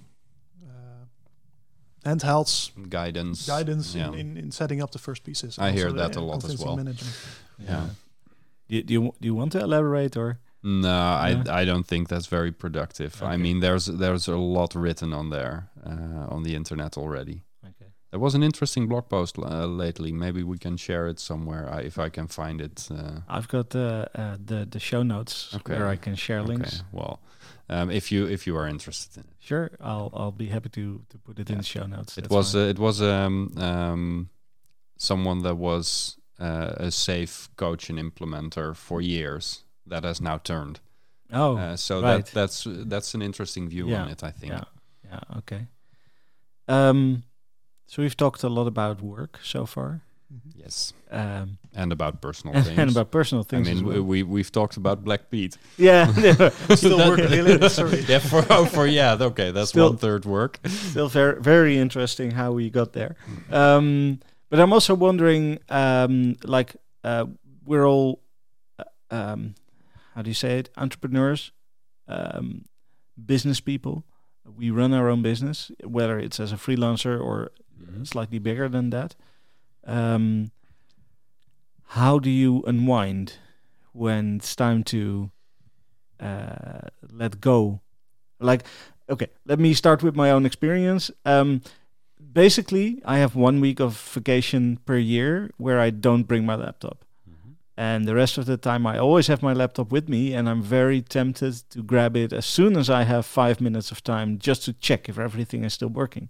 And I realize this is not a healthy way of doing it, which is why I'm forcing myself to leave the laptop at home at least for 1 week a year. And that was last week, and I brought my laptop with me because I had to finish a proposal, and Had to. Yeah. Had to Choose is yeah, you choose to. That's one of the things my coach learned me back then is basically you always have you can make a choice your own. So Yes. Priorities, you can choose your priorities, and depending on that, you have time or you don't. Yeah. One of the small changes I'm trying to make in my own life is get rid of the words, there's one word in Dutch that sums them up: must and have to. Right. Moeten Yeah. in Dutch. I'm trying to get rid of that in Right. all my language. Doesn't work, but I'm trying to. So I'm very conscious of when I say that and what could be the alternative to that. Right. Because it's not about saying it or not saying it. It's about thinking about the alternative to that. And that's Like basically being aware of Exactly. what you're choosing and what you're doing. So no, I do not have to do this. I want to do this, or I don't, and then I don't. Okay, let me rephrase. Sorry, we got carried away. I prioritized the proposal because I have a developer available who is not bringing in money at the moment, or not directly at least. and I have a potential client, and they wanted to meet this week, so I had to finish the proposal last week, or at least that's what I prioritized. But how do you both of you handle this? How do you get your priorities straight? Now silence. We didn't stop talking. We're just actively thinking. At least you're mentioning employees. That's one of the reasons I don't have any employees anymore. Yeah. Because now I am accountable for my own doing, and just that. But this is still applicable if you're in need of work. If I'm really in need of work, it will probably or it will cause me stress at some point. Maybe that's also why I waited this long to actually make the step and stop everything I was doing and go for the next job and the next opportunity, because I wanted to make sure that I had a big enough stash of cash laying around, so I could at least consciously make the decision. Right. Don't have that to be pushed anymore. Right. I'm still thinking how to answer your question. I think mostly it's try to take a step back sometimes and think about it, reflect with yourself. The first time I really felt stressed, the personal coach did that for me, and since then I'm at least more aware of how I'm feeling, or when I should listen to my surrounding. When my wife is telling me I'm too cranky, or when I'm noticing for myself I'm too cranky, I know something is up and I need to change something. And for me, it's my body that always knows exactly when to shut down. So then I get ill, some kind of flu or anything. It just exactly at that week you think, I know it's gonna be a busy week, but I'll be fine. Right. That week, my body says no in the middle of it. So then I have to cancel everything. I now try to be earlier than my body, of course, because that is not a very healthy way of doing things. For me it's all about or it's been more and more about accepting that some decisions I made or some agreements I made with myself are flexible. So if I would have said to myself, I have to unwind that specific week in the year, then that becomes my stress. Right. Because if you keep to that, keep hold of that, and then make a conscious decision not to do it that week, then that becomes the stress. So then you're stressing about stressing. And that is meta stressing or meta that doesn't end well, I think.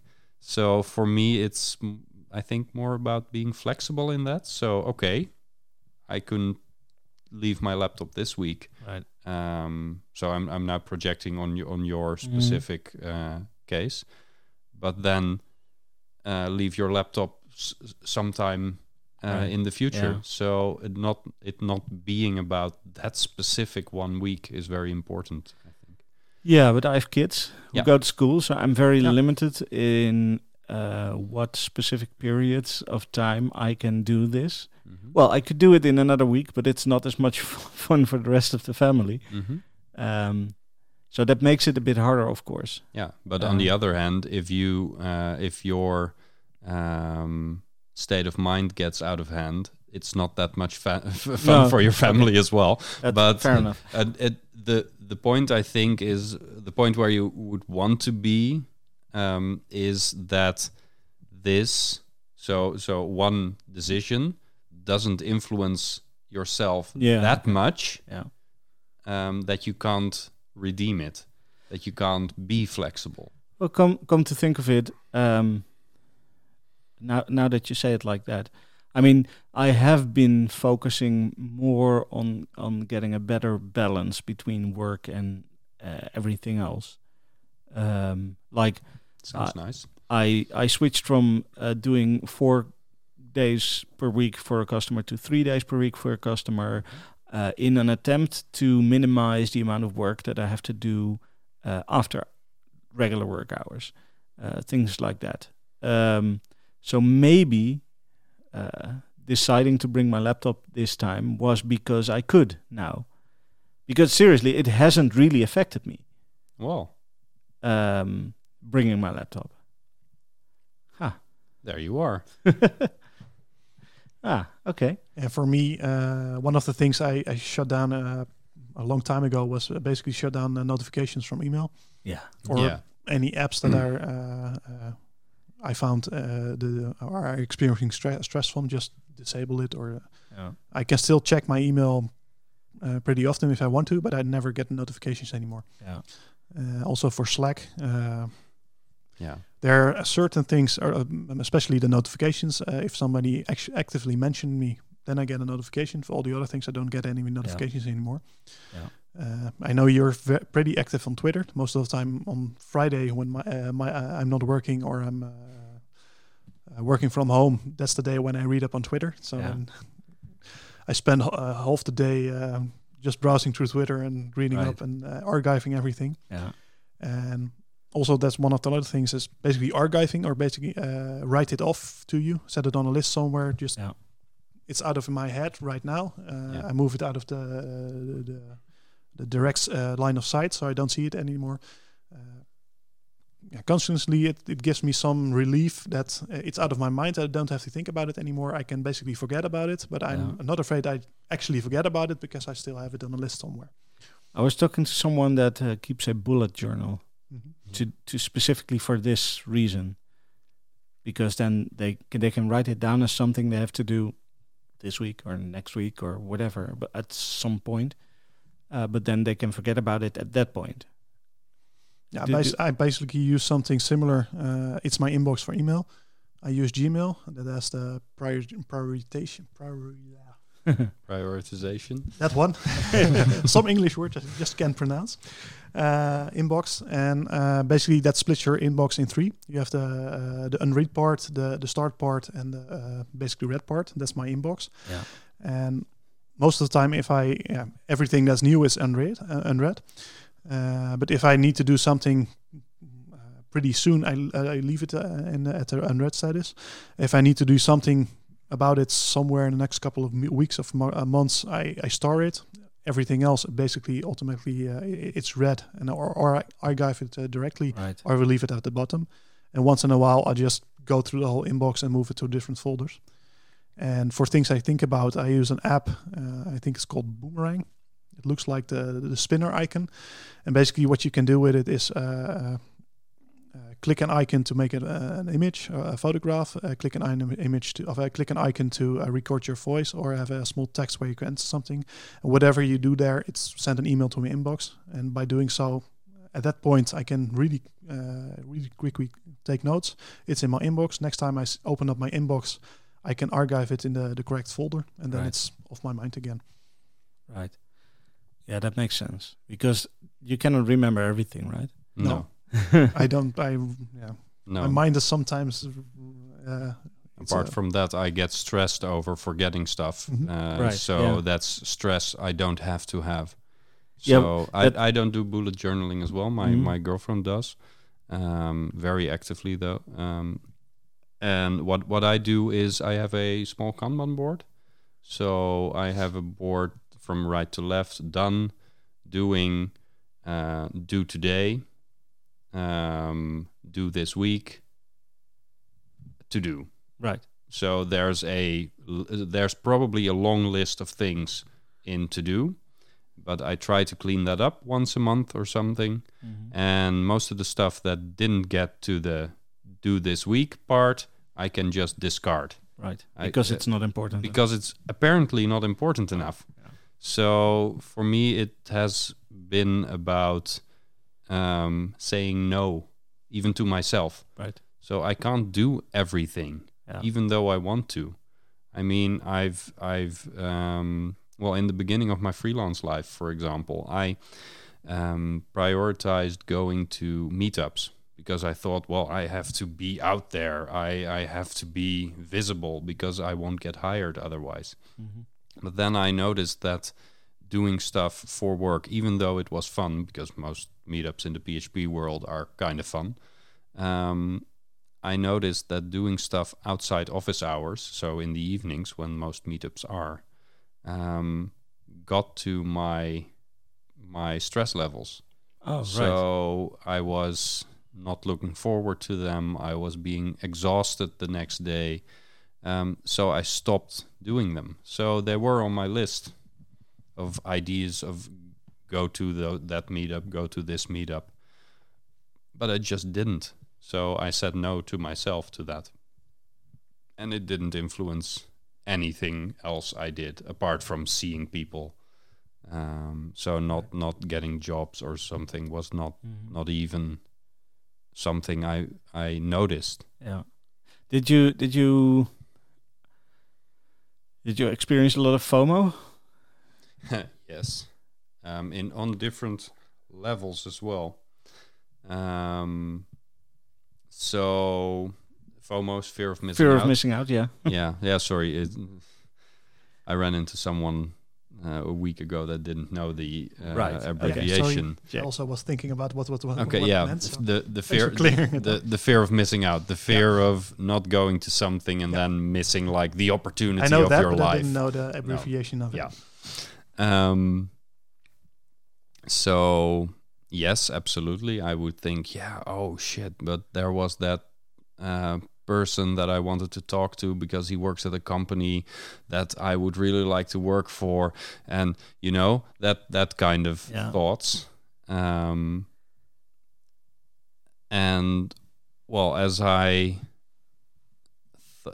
experienced this more and more, I kept seeing that it didn't actually influence anything, because I could call that person anyway. Right. Or I could send them a message. Yeah. So it took time, but with time, trust came that everything will be all right, even though you don't go to that one meetup, or you don't put in that extra hour somewhere. But that took a long time. And on a social level, I'm not sure how you experience it, but I see like the active PHP community, most of it at least, I see it as a huge group of friends. And recently I've decided I'm doing a lot less conferencing, I'm doing a lot less meetups, and the one thing I'm missing is the personal contact with those friends. Have you experienced that? Yeah, I experienced it because the last year, at least, I've been to more and more agile meetups and less PHP meetups. I used to be a regular visitor of PHP Amersfoort. I think in last year I've been there 2 or 3 times, and also the PHP conferences are coming less. But I can still meet up if I want to on PHP.nl, the Slack channel. Yeah, if I want to. I have a lot of phone numbers, so if I want to contact somebody directly, it's also able to contact them there. But also, if I'm visiting a meetup, when I see them again, it's actually visiting of meeting old friends again. It's just as if I never left, or if I was still around there. Yeah, no, I recognize that, but the feeling I get, and maybe this is like it's the feeling of missing out again. Exactly, but it's not missing out on the specifically the subject. It's like the social part. Social part, just talking to the people that I know well and that I consider friends, and ever since I started in February, I started doing a radio show, weekly radio show on Dutch National Radio. And to create the time to do that, because I really, really, really wanted to do this.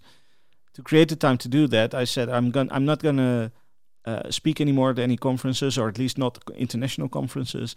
I'm not doing as many meetups anymore, not visiting and not speaking either, because I really need the time to prepare the show. But the one thing that I'm really missing out on, that I feel like I should go more to those meetups, is because I want to talk to the people that are there. Not specifically for the talks, but just the connection with the people. and that's the hard part. Have you experienced that? Not directly, I think. My social life is always pretty broad, and I have lots of different friends groups, and time flies really fast. So sometimes one of my best friends, he also got kids now. I've got kids, so we used to speak each other on almost on a daily basis, and now sometimes weeks or months are apart, and we even, for some reason, I don't really notice that it takes months before I see them again. Right. So it doesn't impact me socially like that, or mentally like that. Okay. How about you? Yeah, for me, it works more like what Jeroen describes. Okay. So I think I'm, my social life hasn't been at one point in time really tied to the PHP community. So I've always had a inner circle of close friends, right, outside of the PHP community. So I think it was always a nice add-on rather than a group of very close friends. Yeah. So I think that is, I mean, I'm filling in for you, but I think you are way more of a community, a PHP community person than I've ever been. Yeah. Well, I guess it's that's a result of the moment when I started speaking, where when I first started speaking, which is a long time ago, I don't know the exact year, probably around 2005, something like that. There weren't a lot of speakers yet at that point. So that meant that you would run into the same people at every conference. And I was doing a lot of conferences in that time. So they actually become really close friends. You talk to them a lot because you find them, sometimes you would see them every month. Yeah. So I guess, and because I've always been maybe pushing myself too much into the work thing, the PHP thing, and things like that. That was most of my inner circle was from that group of people. Well, too much is a value thingy. I don't know how useful it is to say it was too much or too little or anything. Well, but what for me always happens at conferences is that I get overwhelmed by the enormous amount of people. Yeah. Okay. So for me, most of the time after dinner or after a few drinks, I am so tired that I'm just going to sleep. Yeah. There aren't a lot of times where I am where my extrovert part is shining through, that I can do like nights until 4 and then no. That just doesn't happen. I'm always describing myself as an ambivert ever since I found that word because I wasn't an introvert, but I wasn't an extrovert either. Yeah. So there's something in between apparently. So someone found a label for that. Yay, labels. The point of that label for me was not yay, I fit in a box, but yay, there is someone else that thought of a word that, and I'm not alone. Yes, that is what labels do for me, basically. Yeah. But for me, it's like that. I don't do a lot of all-nighters. Yeah. There. Yeah. Well, I don't do that many all-nighters anymore. At least. Exactly anymore. But I've always never done them. I've always had, especially with conferences, like meetups is usually just a couple of hours. That's it. But conferences are usually multiple days. But I've always really liked the conferences that host their conference in a hotel, so I can go to my hotel room in the middle of the day just to get some rest. Mm-hmm. So I can go on and do an all-night, well, not an all-nighter, but at least, stay up until 4 a.m. to order pizza at PHP Benelux. Yeah. So I guess I took the breaks in the middle of the day instead of pushing through the day and then retiring early. Yeah, for me, it's really easy to mess up my daily routine, daily rhythm, Right. my sleep wake thing. So I'm not willing to do that. So I'm not willing to shift that around too easily, because then I end up with a daily routine that is fucked up when I get home. Right. So yeah, it's something I'm I don't know. I'm too much of an introvert for that. I think it takes too much energy for me to want it. Yeah. Okay. So, but And it's also something that changes when you're getting older. At least that's something I experienced myself. When I was younger, I also went to a lot of festivals. For me, it was easy. For Lowlands, it was 3-day festival, so it was 5-day weekend for me, because the day before we went there, we drank all night. Then the first day, second day, third day, and then last day we slept again in the tent. And on Monday we went home, and that was easy for me. And last couple of years, so when I went to Groesrock, it was a 2-day festival. Basically, on the second day already, I could hardly stand on my feet. So it's something, basically my body is telling me you're getting older as well. And also the rhythm you're in, yourself. When I was going to Lowlands, I didn't have a girlfriend, or I just had a girlfriend. I didn't have any kids. I was still in school. My rhythm was pretty much stay up all night behind the computer screen and playing games every weekend at LAN party. So I was used to not getting that much sleep. Right. And now I have 3 kids, so I'm trying to sleep as much as I can, because the kids still keep me up at night sometimes. I go to bed earlier, stay up. I wake up pretty early, so when I'm at the conference, I'm still want to stay up late, and I can stay up late, but most of the time I'm paying the toll for it after the conference. So a couple of days after the conference, I'm cranky at home, or I'm sleeping at home. And I think I don't know if this is public knowledge, but I think you call PHP Benelux your yearly outing. Yeah. For me, the conferences and meetups, they're also partly work, because I meet a lot of people and I expand my network. But it's also it's fun. It's a sort of a holiday for me. It's a day out. Right. It's completely different from my daily routine, from my kids, from my family.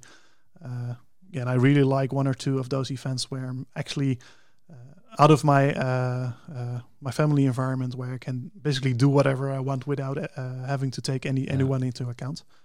And that's also why I like to go basically alone to an event, instead of having a partner or having a friend of mine that's staying in the same room. Right. Because it gives me the freedom to do whatever I want and go whenever I want. Yeah, it's funny how I hear that a lot. That people say, conference, it's work, it's learning, it's things like that. But it's at the same time, you're like it's a break. Mm-hmm. It's time away. Like even like Jeremy Coates, who is the coach of coaches every year at WeCamp. He's saying the same thing. Yes, I'm actually doing work. I have a role at WeCamp. But on the other hand, it's like I go on a trip. It's a welcome distraction. Exactly. It's a break from your normal rhythm, and that makes it. On the one hand, there's a bit of stress, but on the other hand, there's a lot of relaxation. You get a break. So it's nice to see that you experience it in a similar way. Yeah, I still struggle with that. For me, it's more of work than it is of leisure. Okay. So for me, that's still something I do struggle with. Yeah. So I need downtime apart from that, or it tires me. So it's worth it. I mean, I actively choose to go to a conference or a meetup. Because I know I can just not go. That's fine, but it's still tiring. Yeah. It takes a toll on me. Okay. Yeah. small sidestep. I This whole conversation is a is small side step, right? Yeah, that's true. I used to go to the US a lot for conferences as well, and I always had a hard time when I entered the US to answer the simple question that you get when you enter the US: is this a business or pleasure? Like, how do I answer this? It's impossible, right? Yeah. But over time, I have to admit, especially the longer trips like US, I consider that more to be pleasure. Where the shorter trips, like conferences in the Netherlands, for instance, that's my home base. That's where I run my business. That's more business. Yeah. For me, I think it's the other way around. I've never been real far for conferences, but the longer it takes, the more travel it takes, because traveling really tires me, really wears me out. Yeah. The longer it takes, the more it would feel like business, because I'm away from home. Yeah. And that is where I want to be, home, basically. Right. So I'm a real introvert in that sense. Yeah. Okay. Yeah. Okay. I don't really mind being away from home, but up to, I think, 2 weeks. If I stay somewhere longer than 2 weeks, then I'm going to feel homesick. And I really want to go home again.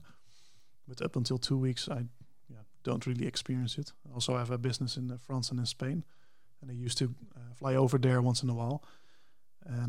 And basically that was purely business, but still it was a real nice experience for me, because it's a completely different country, different rhythm, different people. Even though it was tiresome, it was business, it was still fun for me. Yeah. So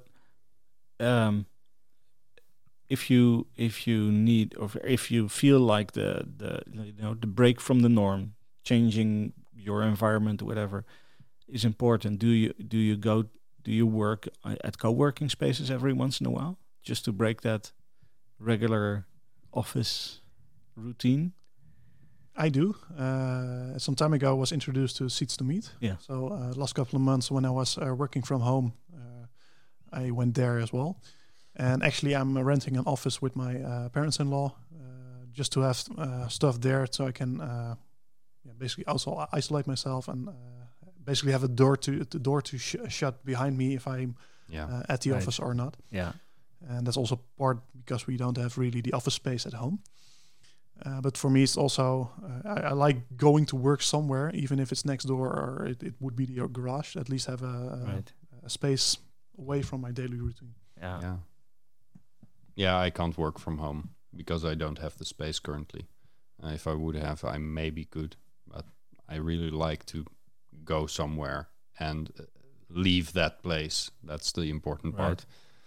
I don't always like to go somewhere. But and also, like, since I got to know Seats to Meet, I like it better to go there than go to my home office, because I also meet other people, at least when I go to the coffee corner or something to get a drink, or even the people that come sit across me on the table, just have a small conversation, and during lunch talk to some people and basically talk again. That's the whole concept of Seats to Meet, right? Yeah.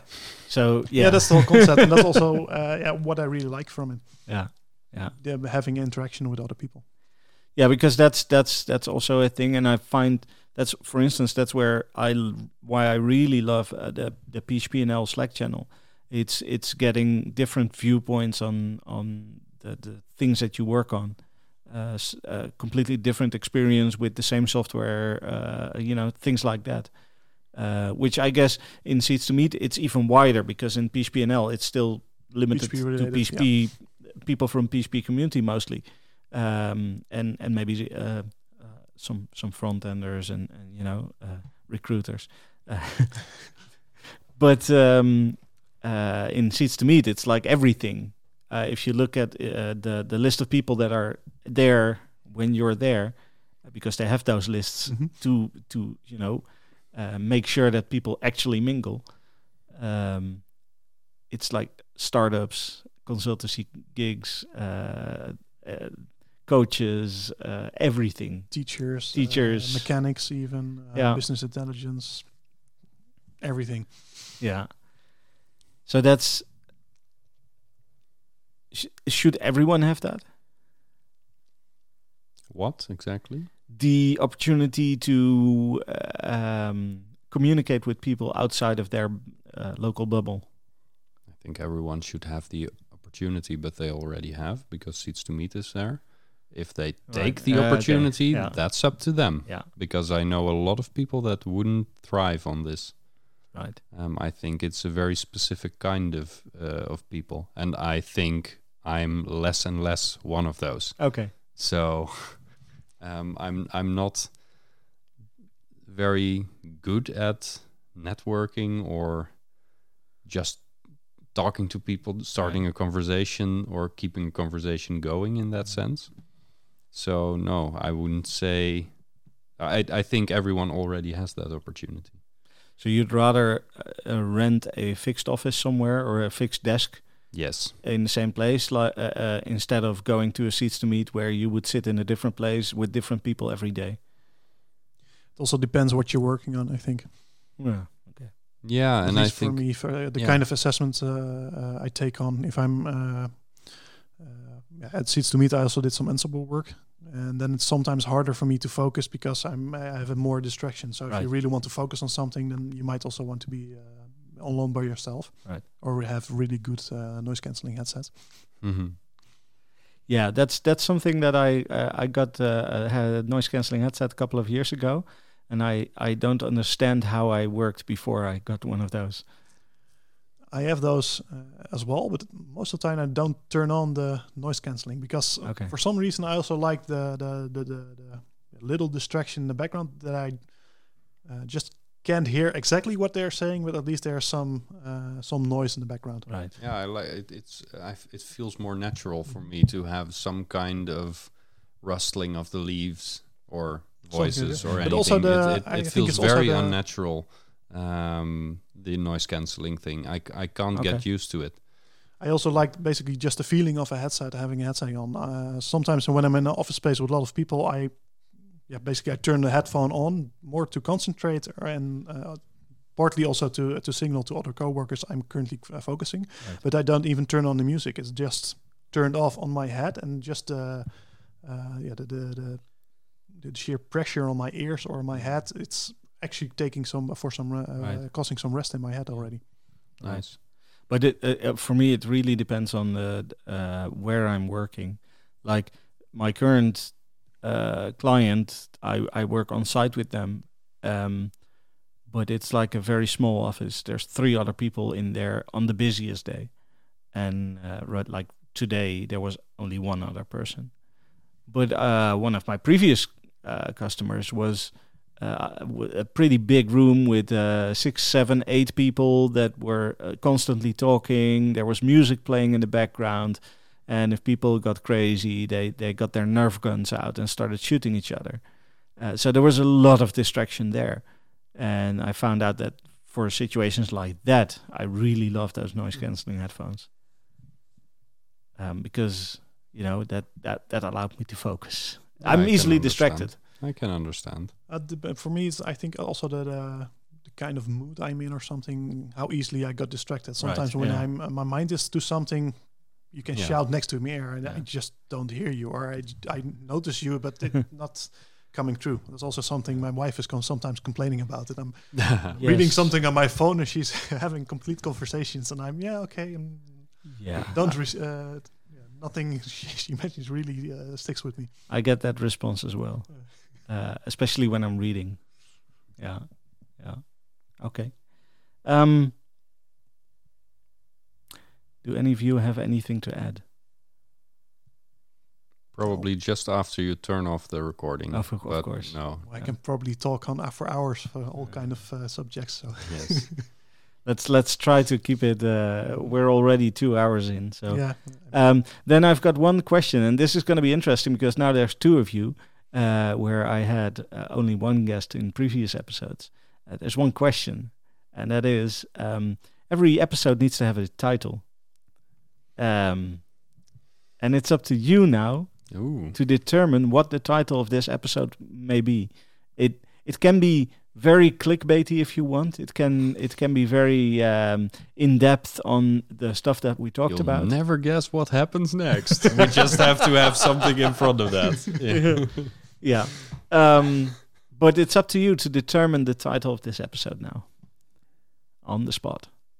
Yeah, I was already afraid of that. I listened to the previous podcast and I was No. trying to think of a title beforehand. And No, just that didn't work out. No, I can imagine. I was already thinking about it during the podcast. I must say I haven't listened every episode. So sorry for that. That's fine. They're long episodes. I Yes. can understand. It's probably part where we just cut off and Stefan mixes it in later again. Yeah. With a Benny Hill music in between or something. And now he's saying, "Oh, we're now 4 hours later." yeah, exactly. What did we talk about? A lot. A lot. If you want a lot of clicks, then you probably need to put something from Pete's in there, but nothing that's positive. Yeah, I wouldn't go that way. I think when the theme of the is also improving yourself or improving. Mm-hmm. Fair. So then we just need clickbait. Yeah. See, this is easier with just one guest. Yeah. Even if you did it just by me, I think it's just as hard for me. to Yeah, figure out and something. the same for me. So Yeah. this Even is because the previous titles were pretty good. You're raising a bar with every episode. So Right, it's right. pretty hard for us. yeah. I haven't read those titles, but thanks. That was sarcasm, by the way. Let me get all of the titles for you, Yeah. so you get some inspiration. Yeah, thanks. How dancing can improve your career? No, it's how- even better. How Fortnite dances can help your speaking career. That's Rick. That was Rick. Obviously, yes. Then we have Why Anarchism is Not Scary. Okay. That was my talk with Michiel. Yeah. Then I had Michiel. Michiel Papenhoven. Okay. I know. Then Speaking Your Way into a Family. Mhm. It was Raphael. And then the last one so far, Life, the Universe and Everything. Mhm. It was me talking to Juliet. 42. Can we just call it 42 is the Yeah, answer no. That's too easy. to it? Yeah. Improving yourself one step at a time. Yeah, I Yeah. can go with that. Very serious. Well, there we go. Yeah. Improving yourself one step at a time. Yeah. We've got our title. Okay. Jeroen, thank you very much. Thank you. Jelrik, thank you very much. No problem. And, well, we'll see each other soon. Probably. Probably. Okay. Thank you. Thank you for listening to By the Campfire. For more information about the podcast or finding other episodes, check bythecampfire.net.